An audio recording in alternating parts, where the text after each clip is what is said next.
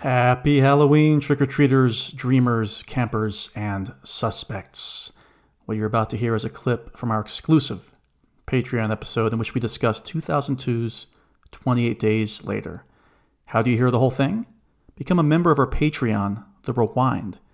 You can find a link in the description of this episode, or you can visit patreon.com/HalloweeniesPod.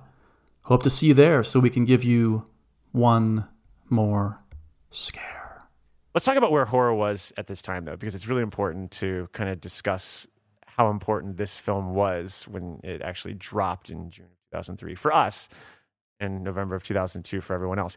I'm going to go with November of 2002, just to keep it the origins, because look, when you're chasing a pandemic, you're chasing a virus, you go to the origins, and the origins was November of 2002. Can't tell you what I was doing around that time. Probably getting ready for Thanksgiving, my last year of high school, but whatever.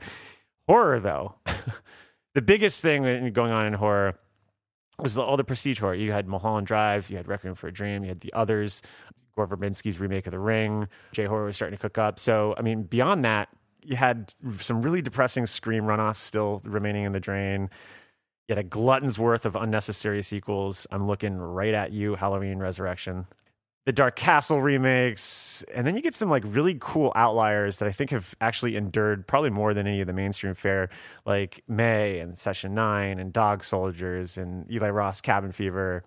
I guess looking back like almost 20 years later, 28 Days Later, it feels like an extension of maybe a little bit of the highbrow horror that I mentioned, because it felt like, with Boyle attached, there was a prestige sheen to it that I didn't really lump this into a lot of the stuff that was going on. It felt like an outlier to me. Am I wrong? Did everyone else feel this way when you first saw this back at the time when this dropped? I think it absolutely was an outlier. We discussed this in previous episodes, but yeah, horror for me at this point was not looking too great. I feel like we were kind of bouncing off this strange era of movies that are going to be either in theaters for a week or just straight to video. Mm-hmm. And that was before, there's a lot of great movies today. They're just going straight to streaming and they're just great movies. It doesn't really matter how they were released. But 20 years ago, that wasn't necessarily a great look. So this absolutely felt like an outlier. Just the fact that you got Danny Boyle behind it alone made it an outlier. Yeah. And that's kind of how I felt about when we got that James Bond news a couple of years ago. I immediately was interested because it was Danny Boyle doing a James Bond movie. It was the same way I felt about Danny Boyle's doing a straight up horror movie. Yeah. So I feel like this was, I always separate this from the rest of the pack as to what was going on, with your, 13 Ghosts, Ghost Ship, that era. Which were fun, but it wasn't like when I saw the trailer for this, there was a visceral tone to it and a severity to it that just felt like, oh, this is going to be an event, I want to look out for this. Megan, what are your thoughts on that? Do you recall like the sort of vibe that was going on and the tone for horror? I think that, it was so early that the decade hadn't established an identity in terms of horror yet. So I think a lot of stuff was probably an outlier. Like you said, the J-horror wave was just getting started. The Texas Chainsaw Massacre hadn't come out, which set off a whole new wave of, remakes and even like torture porn that emerged. Like all of that stuff that would define the decade had not yet happened. So this literally came between the aughts actual horror identity and the 90s horror identity. So this was an outlier essentially, because you've got the 90s ending and waning, and it was definitely a curious time, and it's actually some of my favorite moments of any decade is when you're kind of like finding it out. My favorite transitionary time is like 1990 and 1992. When and we talked about that. Oh God, what was the movie that we just talked about? Nightmare on Elm Street 5 Dream Child episode. Well, the Dream Child, we did that, and then also at Tremors, I went really deep on just like how wacko 1990 of a year was for horror. Just the most chaotic year. So yeah, I agree. It does feel like it was kind of all over the place. Mac, what were you watching horror-wise at this time? Were you into the sequels? I was were you checking out Castle? all that stuff. Yeah. I agree. I don't think that the tone had been set, but I think that when this came out, it's unfortunate because I expected a lot more from horror over the rest of the decade, and I don't know if we got it. But I think that's why it stood out so well against everything else over the years, because I think people tried to capture that lightning again. I don't know if they ever really were able to do it. Yeah.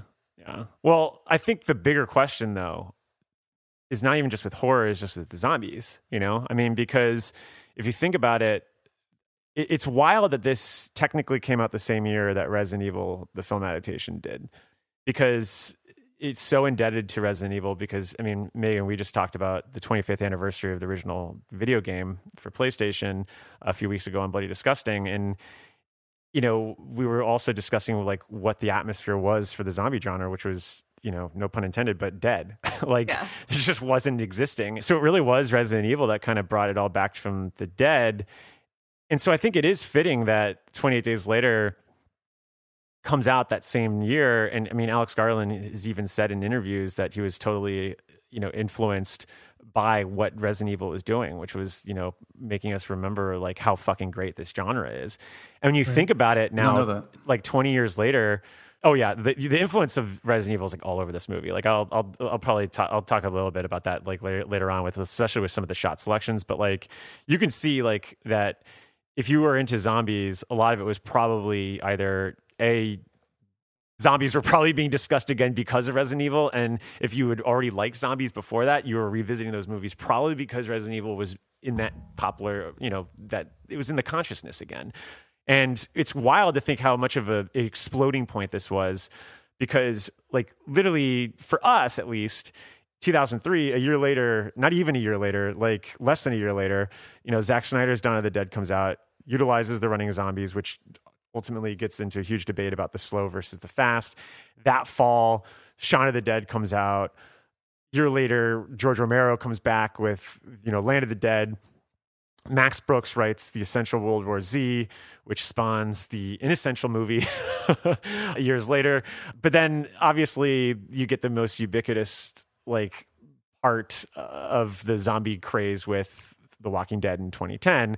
And then by then everything's kind of, it's not like it's starting to show signs of, you know, decline, but you're still getting a really inventive shit that's coming out after that. But I mean, I guess the big question is like, do we credit this film or do we credit Resident Evil as bringing back the zombie? Because I mean, not everyone plays video games. So it's like, you know, yeah, that's a good pivot to me, I guess. Yeah. Because like I said, I can't remember I think the last video game I played was maybe like Donkey Kong Country 3. Okay, to be fair, I've heard you say NFL Blitz, which came a few years later. But that was like 99. I think that was after. You're right. So maybe it was NFL Blitz. That's a possibility too. I mean, we're talking about like, was it Super Nintendo? I don't even know what unit that was. Okay, yeah. So yeah, I did not know anything about Resident Evil. And so I do think that for the gaming culture, absolutely it's Resident Evil, right? But I do think that for people who weren't playing games, listen, I don't play games, all right? I don't mess around, no. You play games with Jigsaw, though. So, as we proved a couple months ago. We've got a complicated relationship. Yeah. Let's definitely see Spiral next month. But, so for me, I was just totally ignorant of it, and this definitely brought back the quote-unquote zombie or zombie-adjacent horror movie. Yeah. Because I hadn't really seen... I can't remember the last zombie movie that there was. Was it... I tried to look, and it's like one of those things where it's like, yeah, there are zombie elements, but Romero's like the actual remake of like my boyfriend, like 1990. I think. Well, I think that was like honestly like the last big phase. I mean, Megan, do you remember when before this? I mean, because like that the Savini's remake is the last thing I could think of with like that sort of that's funny, punchy, tongue-in-cheek zombie thing afterwards. But I can't honestly think of a serious zombie movie before this. No, you know, yeah.